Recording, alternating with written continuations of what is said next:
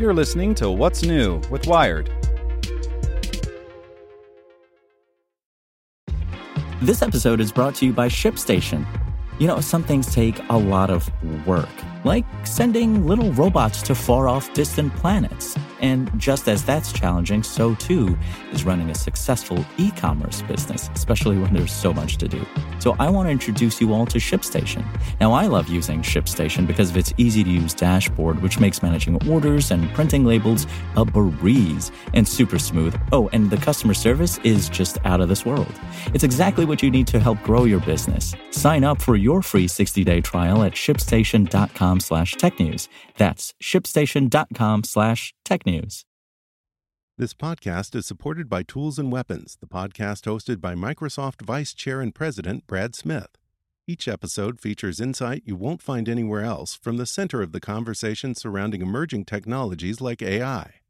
Right now on the podcast, you can hear a special episode where Brad Smith lays out Microsoft's vision for a vibrant marketplace driving the new AI economy. To hear more, follow or subscribe to Tools and Weapons with Brad Smith wherever you get your podcasts. Hey there, this is the spoken edition of Wired. How Technology Shapes the Way We Read by Wired staff. The fact that you're even reading these words represents a victory. WordPress-powered websites publish more than 77 million posts each week. The New York Times runs about 150 stories every day. Here at Wired, it's more like 15 or 20.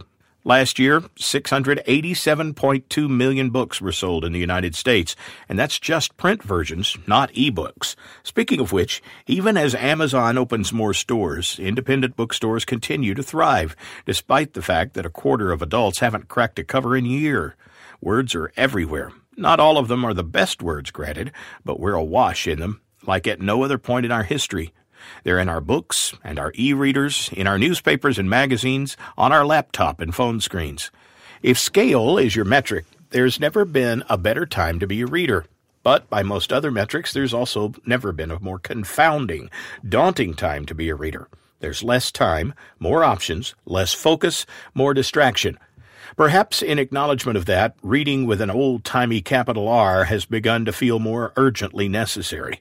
Not simply scrolling through feeds and timelines, wading into the tributaries of attribution and reference, and losing any sense of how you got there.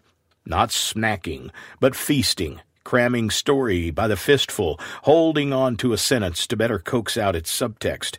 And when your job can reach you in the middle of the night and your schedule is shared with multiple other people, to read, to engage single-mindedly for art rather than application, is in its way an act of resistance.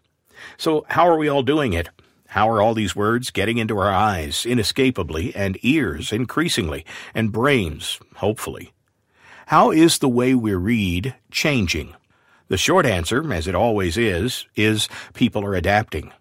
The longer answer is that there are almost as many answers as words, which is why starting today and continuing throughout the week, we'll look at some of the many ways technology is shifting our relationships with books and stories. They won't be all of the answers, and some might not feel like answers at all, but with any luck, they'll make you reconsider your own. And maybe the next time you're in line or on a bus, you'll pass the time not with a scroll, but with a book. Want to learn how you can make smarter decisions with your money? Well, I've got the podcast for you. I'm Sean Piles, and I host NerdWallet's Smart Money Podcast. Our show features our team of nerds, personal finance experts in credit cards, banking, investing, and more. And they'll help you make the most of your money while cutting through the clutter and misinformation in today's world of personal finance. You'll get clarity on strategies to help you build your wealth, invest wisely, shop for financial products, and plan for major life events. Listen to NerdWallet's Smart Money Podcast wherever you get your podcasts.